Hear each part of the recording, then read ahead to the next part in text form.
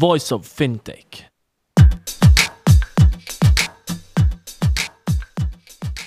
Welcome to Voice of Fintech, a podcast mapping out the Swiss and global fintech scene, connecting fintech enthusiasts with startups, incubators, accelerators, business angels and VCs, and incumbents interested in partnerships. Voice of Fintech will help you navigate the fintech ecosystem. Here you can listen to the startup founder stories, what investors and incumbents are looking for when dealing with startups, and find out more about resources provided by incubators and accelerators. I'm Rudy Falat, the founder of Voice of Fintech podcast, and this episode is hosted by amazing Vani Baumgartner.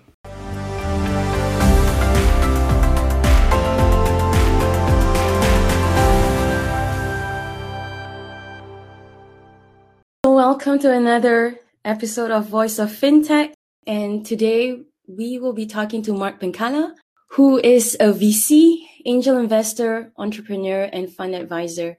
He's recently started investing into startups via Minimal VC, which is his own investment vehicle. Mark, welcome. It's my pleasure, Vani, to be with you today. Wonderful. So we've been in touch in the past because we have some common people that we know, but there was something about you that I really loved from your LinkedIn profile. You talk about life. Like, it seems to me that you bring what you've learned in work really into life, so to speak. And you talk about this, you write about this. Why so much passion in what you do? That's a good question. First, thanks a lot. I think there's like lots of things you learn along the way while you grow up, and there's not too many things you actually keep for a long while. I like to identify the things which will guide me through the rest of my life, and that's why I've started to put all of them, once I find them, into my LinkedIn profile. I think at the end of the day, it's not too many. It's 10 or 12 or maybe a little more. But over the time, they not only became things which I like to remember, they became more or less principles which I use on a daily basis, which kind of remind me on certain moments, things or experiences of the past. And I try to live by them, to be honest. And most of the time, it's not only things which come from my private life, but I can actually use them as well for my working life. So that's why I put them there. I think they're very important, at least for me. Wonderful. I would love to go a little bit into those 10 or 12 points later on in this podcast. But absolutely. Tell us a little bit about your career. How did you start? How did you get into investments? Actually started way back as an entrepreneur. So whenever I was like a kid, I kind of thought I'm going to build a company at some point. That's weird. But I actually started doing so while I was end of high school. So I built my first company, was very lucky and fortunate enough to not bankrupt that company. So this one worked out and I happened to sell it. The second company was not that successful. That was actually the one where I was the first time in touch with venture capital. Mm-hmm. And as it wasn't successful, I tried to figure out why it wasn't. And one main point which got to my head was I picked up venture capital and I was very eager to understand on a deeper level how VCs work. Why do they give you money? What's good money? What's bad money? And what kind of things can VCs give you aside of money? Mm-hmm. So after that company didn't work, I thought I should join a VC in order to better understand how they operate, because this will eventually make me a better entrepreneur. At least that was my thesis. So I was lucky enough to join a VC a little more than 10 years ago, and I actually learned so many things. And back then I thought I'm going to stay for a year. So I stayed actually very long compared to what I thought, which kind of enabled me to get a better view on not only how startups work, but of course how VCs operate and work. And I decided for myself to stay VC rather to turn back to becoming an entrepreneur. Okay. And this was your time with Mountain Partners, correct? That is correct, yes. And you were working on a range of deals across different industries all around the world. And that was probably the one thing which kind of kept me going and staying with that company. It's been a very enlightening time. And I was not only able to work in Germany, I worked in Latin America, in Southeast Asia, in the Middle East, in India, and we invested around the globe in early stage, seed, pre-seed, and Series A companies. Very stage agnostic, to be fair, looking at that point, very industry agnostic, and of course, regional agnostic. And that made it so thrilling for me to get a very broad view on venture capital, especially like looking back when you start to compare how venture capital works in Latin America compared to Europe or to the US. Yeah. And this kind of helped me to put the things into one picture. And I think it was the steepest learning curve I ever had so far. And I hope it will still go on. So despite being industry and region agnostic, did you have a favorite industry and region? Yeah, to be honest, like over time, of course, I've seen multiple industries and verticals, and all of them have something special for sure. But I can't match all of them with experience and knowledge I have. So, of course, there's certain things I don't know and I will never understand, I assume. But there's other things which not only, but I kept focusing on. And these are particularly fintech, proptech, insurtech, and e-health topics. And so as I've been focusing on these topics, I feel more and more comfortable over the past 10 years working with companies in these sectors and industries. And after so much time, obviously, you gather so much experience that you actually can help them on an operational basis. Wonderful. And you started Minimal VC. Has it been a year now? Yeah, it's almost a year. So happy anniversary. But it's been very exciting. It was born out of my active angel investment. I've been investing for, privately at least, for almost 5 years. And so I started like every angel starts with very small tickets, very blunt, and not actually knowing what I do. Still, after doing VC for so long, you have the feeling and the hybris that you actually do know what you do.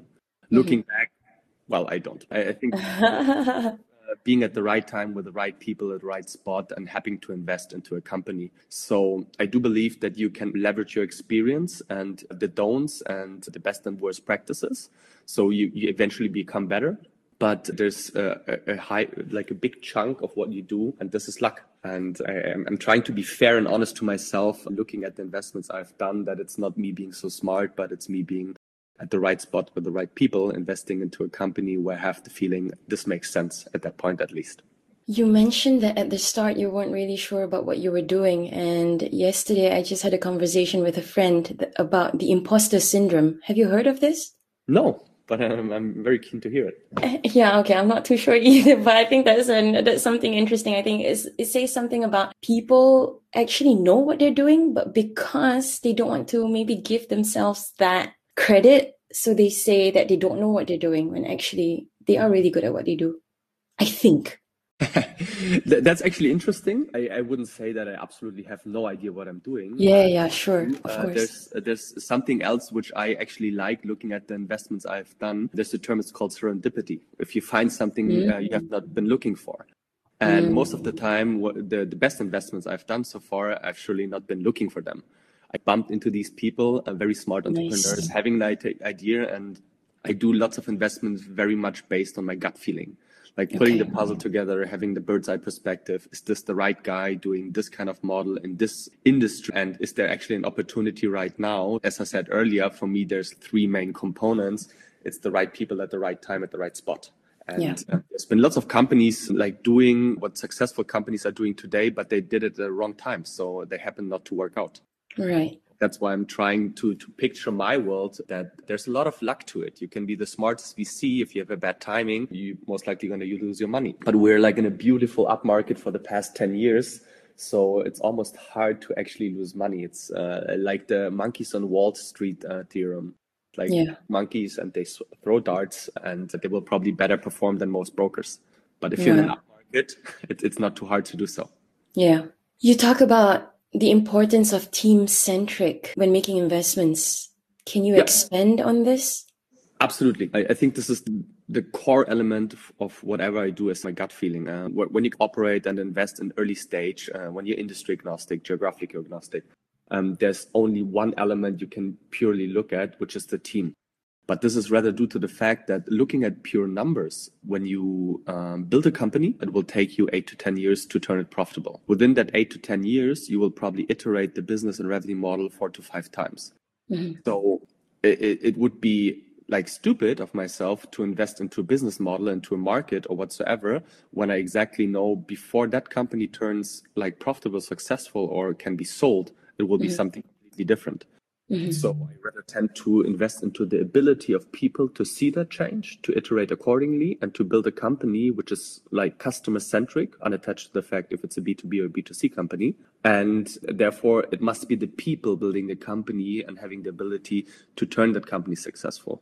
And therefore, I kind of try to invest into serial entrepreneurs or people who have done it before, with a very strong domain expertise matched with the right timing for the certain model they want to build.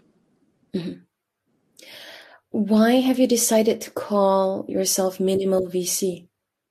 Good question. I thought about this for fairly long, looked up so many names and came up with crazy ideas. And then I crunched it down to the most essential part, what I would like to have working with a VC. And what I've seen over the years is that VCs are very inversive, so that they try to steer you in a certain direction. They distract you while you actually do the fundraising in terms of, hey, we have to do this and this on the legal side. So most of the time for lots of entrepreneurs, it's a very painful and distracting, not only in the actual fundraising, but as well after that. Mm-hmm. And I figured, of course, they have a reason why they do it this way. And I just thought for myself, I don't want to be this way. I want to be non-inversive. I want to be helping the entrepreneurs. I want to leverage what they do and enable them to be faster and better in what they do. So this kind of got me to the point, if I want to be something, I want to be minimal in terms of minimal inversive, leverage what they have. And this is like a bilateral play. So if they don't want it, I'm not going to force them to work with me. But if they're asking for help, if they need help, if there's something I can add in terms of value, I'm the first person to do. And I hope that if you ask the 20 entrepreneurs I invested in, that all of them will actually tell you exactly that. Nice. How do you describe your risk tolerance? Oh, it could possibly not be higher. Looking at the hard facts, it's early stage without industry focus, and it's around the world. There is no riskier asset class than venture capital, and this is the peak of venture capital, moving into that part of VC. I think, of course, I try to de-risk and I try to understand the risk-reward balance. Mm-hmm. And at the end of the day, I have so many talks about valuation and entering a company at either 3 or 9 million. This is completely irrelevant for me. I just look at the return profile. So, of course, there's a certain risk associated to each and every company, and there's a certain return profile, which you can as well associate or at least estimate when you look at that company. And this has to be balanced. So I rather invest into a company in a pre-seed round on a 50 million valuation, having the possibility to become a $5 billion company, then I want to invest into a company with a 2 million valuation, which just has the capability to turn into a 10 million valuation company. Mm-hmm. So I think this has to be balanced very well. And of course, nobody can tell. And of course, I can't either. But I can try to approximate the market. I can try to understand the ability of the entrepreneurs and the people surround them. And of course, the actual setup, and put this into the context and derive from there, is the potential there? And if it's not there from day one, I'd be wrong, then I simply not going to invest because it doesn't make sense to me. So in general, it's very high. Has there ever been a case where you've been like in the due diligence process for so long, you're ready to make this investment, and then at the end it doesn't happen? I'm sure yes, but like why? It's funny. My answer would be like looking at all the investments I've done professionally and as an angel, that there was a tremendous change over time. In the beginning, I looked at companies and it took a while until I got to a point where I could say, I want to do it or I don't want to do it. Mm-hmm. Looking at companies today, I usually know this is something which is very dangerous as well, due to the fact that you go after something which is called confirmational bias. So the moment where I identify that I actually want to do the investment, I'm going to look for the confirmation I need in order to do it. I'm going to have blind spots on all those things, which should be red flags, telling me, Mark, don't do this. But at the end of the day, I think if you gather so much experience over so much time, you have to listen to your gut feeling more than to hard facts. And looking at the market, you have to have big bets. You have to do all the crazy stuff everyone else would say, this is stupid, it doesn't make sense. Because these most of the time turn out to be the home runs. And looking at portfolio theory, you have to have these home runs. So you have to actually expose yourself to a certain risk where everyone says, no, this is too much, this is too crazy. And there's a very interesting correlation I read about the other day, that funds and portfolios which have the highest default rates, so the most amount of companies in absolute terms which actually go bankrupt, have the best performance. Oh, wow. There's an interesting explanation to that. Well, it's not interesting. It's pretty apparent if you think about it. These funds taking more risk. They have a higher divergence between the potential of a company and the actual risk they associate themselves to. And looking at portfolio theory again, well, you have to have one portfolio outlier in order to be an okay to good fund. But if you have 2 all of a sudden you're outstandingly well. And these funds have high default rates, but they have as well a high exposure on outliers, and that makes them successful. And I try to replicate that idea of taking huge risk into my portfolio in order to have the ability to outperform the market. Understood. In your website, you talk about 10 years, 10 principles, one of them being intimately aware of your biases, which you've just mentioned. Can you share a story on bias? Absolutely. The second investment I did turned out to not work. It's the only write-off I have as of today. And I met the founders and I was like very, very impressed by the founders, former Apple VPs and like very experienced, super senior guys with this visionary idea of building this hardware company where you have a kind of set of headphones, which just, they looked so amazing. And I was just like, I had absolutely that confirmational bias aspect. I was impressed by the guys. I was impressed by the product. And I didn't think 2 or 3 steps ahead of how hard it is to build a hardware product, how hard it is and capital intense to do it in the US, how difficult and competitive that market is. And I went with the flow, looked at the cap table, looked at the companies or the VCs which were invested, and you had all the big names. And I said, this is a safe bet. This makes all the sense in the world. And I totally get it. And my peers back then said, no, don't do it. This is stupid. Doesn't make sense. You will lose your money. And I just thought, no, it's a fantastic idea. And I just looked for confirmation on the things which I thought I have to have. Yeah. And I totally ran into like something which turned out to be completely stupid. It took me years to understand. But back then, I was just driven by my confirmational bias. And as I said, that's why I mentioned earlier, that makes it tricky. I try to decide upon my gut feeling within 5 minutes. And this is driven by my confirmational bias. Mm-hmm. The comparison, though, is back then, I didn't have the experience. But today, I do assume, or at least hope, that I have sufficient experience to actually not run into this trap again. Okay. You talk also about the importance of networking.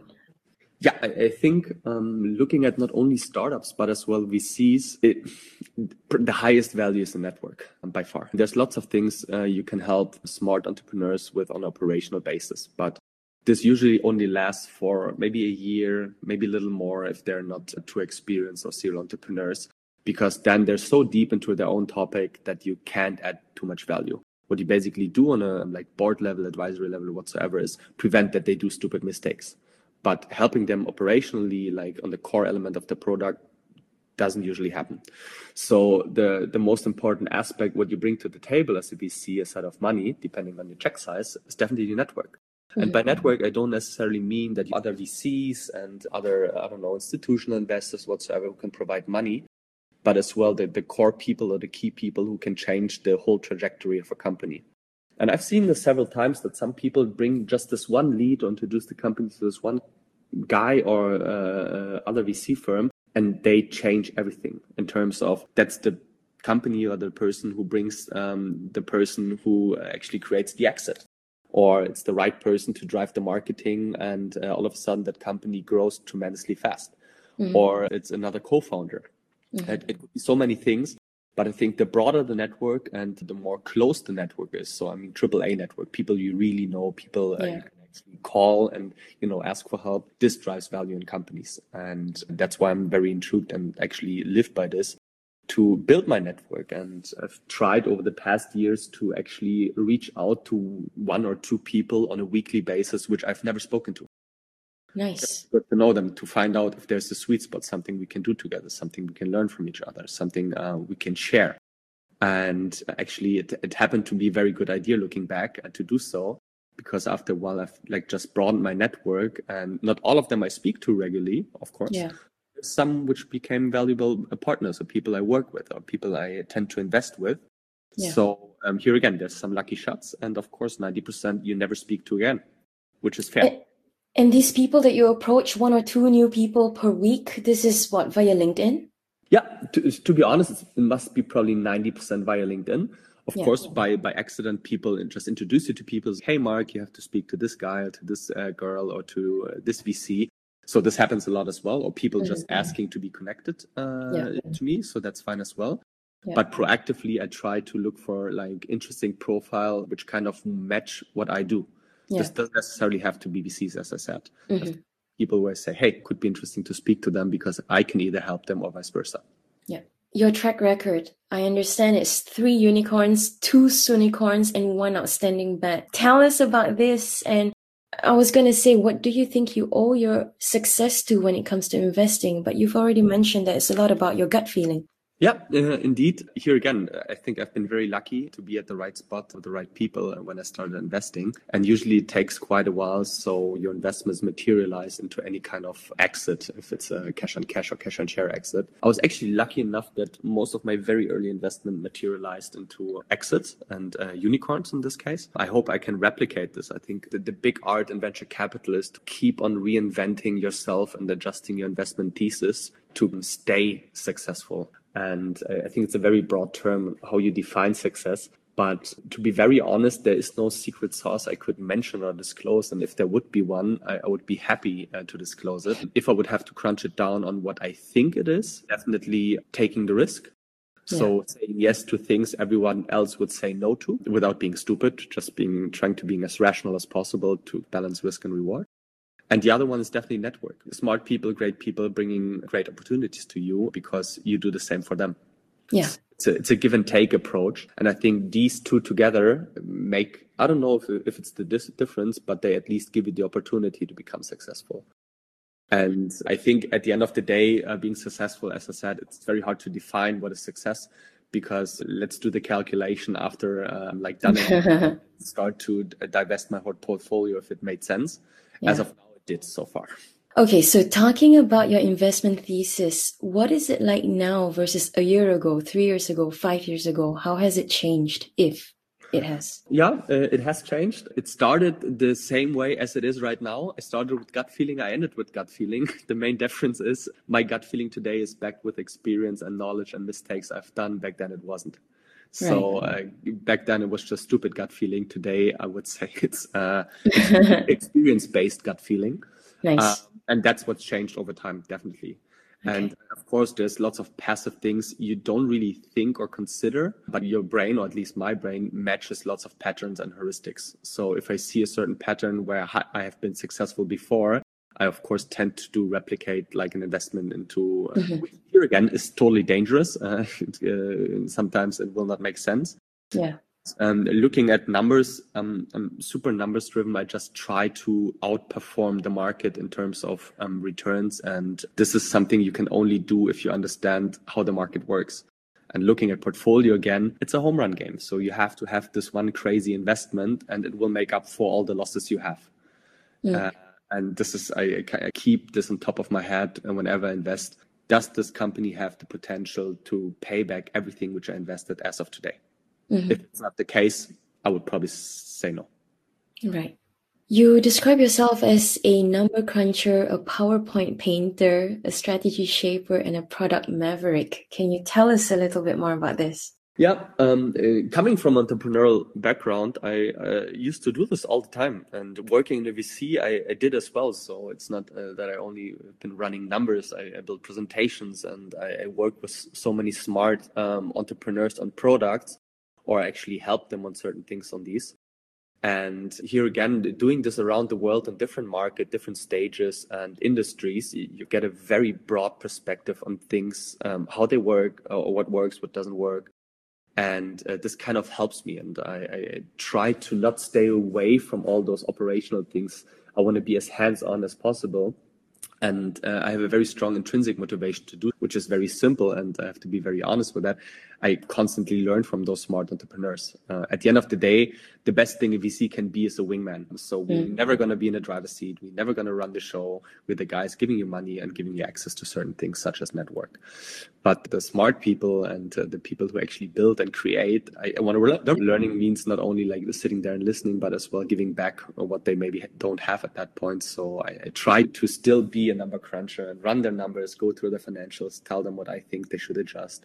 Same on if they create their equity story, build decks for the fundraising. I try to help them to prevent the classic mistakes and give them the 5 to 10 things which I've learned along the way, how they can improve this, because there's certain, not strategies, but storytelling aspects or like structures and formats which you should have simply. Yeah.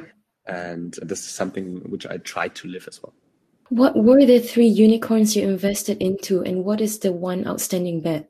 The one outstanding bet, I'm going to start with that one, is something, it's a space company. It's called Destinus. And I'm very much in love with this big bet because it's literally out of the world. And just the moment I saw it the very first time, I was like deeply in love with the potential of this. And it already says on the very first slide on the deck, a world where this doesn't exist. And what they do is basically they've created, or they are on the verge to create a technology to transform express delivery. And they give an example. You need an express delivery from Berlin to Hong Kong. Just imagine you can do it in 1 hour. So they're building a technology for logistics or like e-logistics and to transport things from A to B. And it's a very smart serial entrepreneur who has built companies before, turned them into unicorns and actually listed them. And I think he has like everything it needs to build like this kind of company. And if I show this to people, everyone says this is out of the world and it's not going to work. And that's one of the big bets, though. It's exactly the right scope of what you have to have into your portfolio in order. If it works, it's going to be so outstandingly impactful on your portfolio performance. Yeah. And on the other side, there's like several in my portfolio, which I actually happen to invest in on a very early stage. And the one is in the space company and the other one is more or less a copycat, but I would say an improved one from Germany, and it's been launched in Mexico, and it turned out to be the second most valuable company in whole Latin America after Nubank, and it's Kavak. So I invested into the company on a business plan where there was just like some smart guys saying, hey, we want to build this here and it's going to be crazy and good. And I said, yes. Okay. Amazing. Most satisfying investment you've made? All of them. I think all of them have a certain beauty. And looking back, I learned from all of these entrepreneurs crazy things on how to do stuff and what not to do, of course. The most satisfying, it's very hard to tell. And there's some companies where I'm just very much in love with the founders because they're very charismatic, smart people. There's others where I'm just very much in love with the return they're creating or the value they're creating for the investors. And there's others where they just build like products, which I totally feel and see that there's a need for them. So I couldn't even answer it and crunch it down to one company. And that's the most satisfying. It would be too hard. Is there a book or a movie that you would recommend to the listeners of this podcast? Movie, I wouldn't have one on top of my head, but what I personally liked reading, that's a while ago actually, Splitscaling von Reid Hoffman. I think it's an all-time classic every founder should read, and as well every VC should read on how to build like fast and massive or valuable companies. And I really enjoyed that book because there's so many smart insights which are apparent from time to time. But if you read it and you're just like, think about it, you should keep this on top of your head at all times.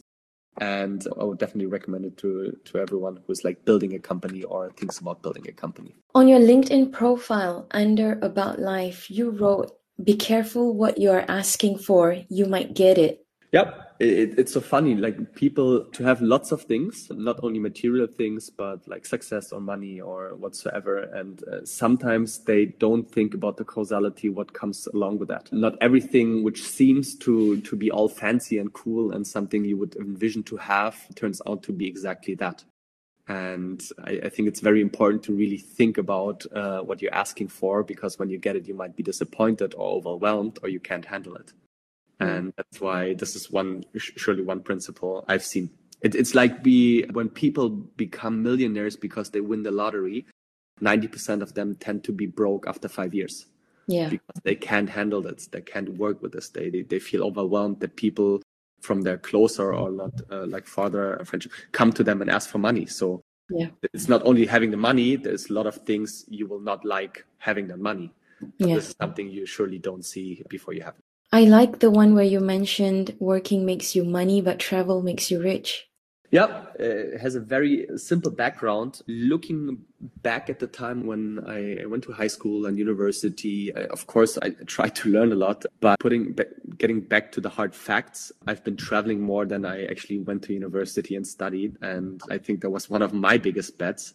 And it paid off. It taught me more than university could potentially have taught me. That was very important for me because it was a tipping point in my life when I thought, okay, I've been traveling and I was always fascinated by one simple fact, why the same problem solved in a different way depending where you are.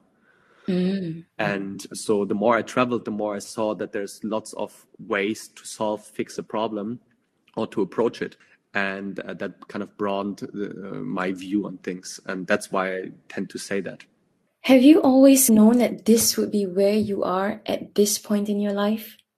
At no time. I really love what I do. I wake up in the morning being excited, let's say 9 out of 10 days. The last one is just a Monday.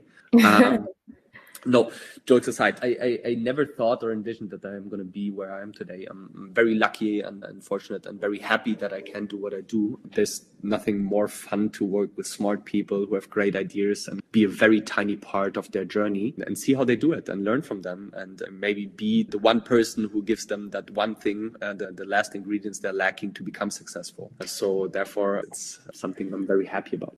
You see yourself continuing doing what you're doing now, yes? Like for a good while?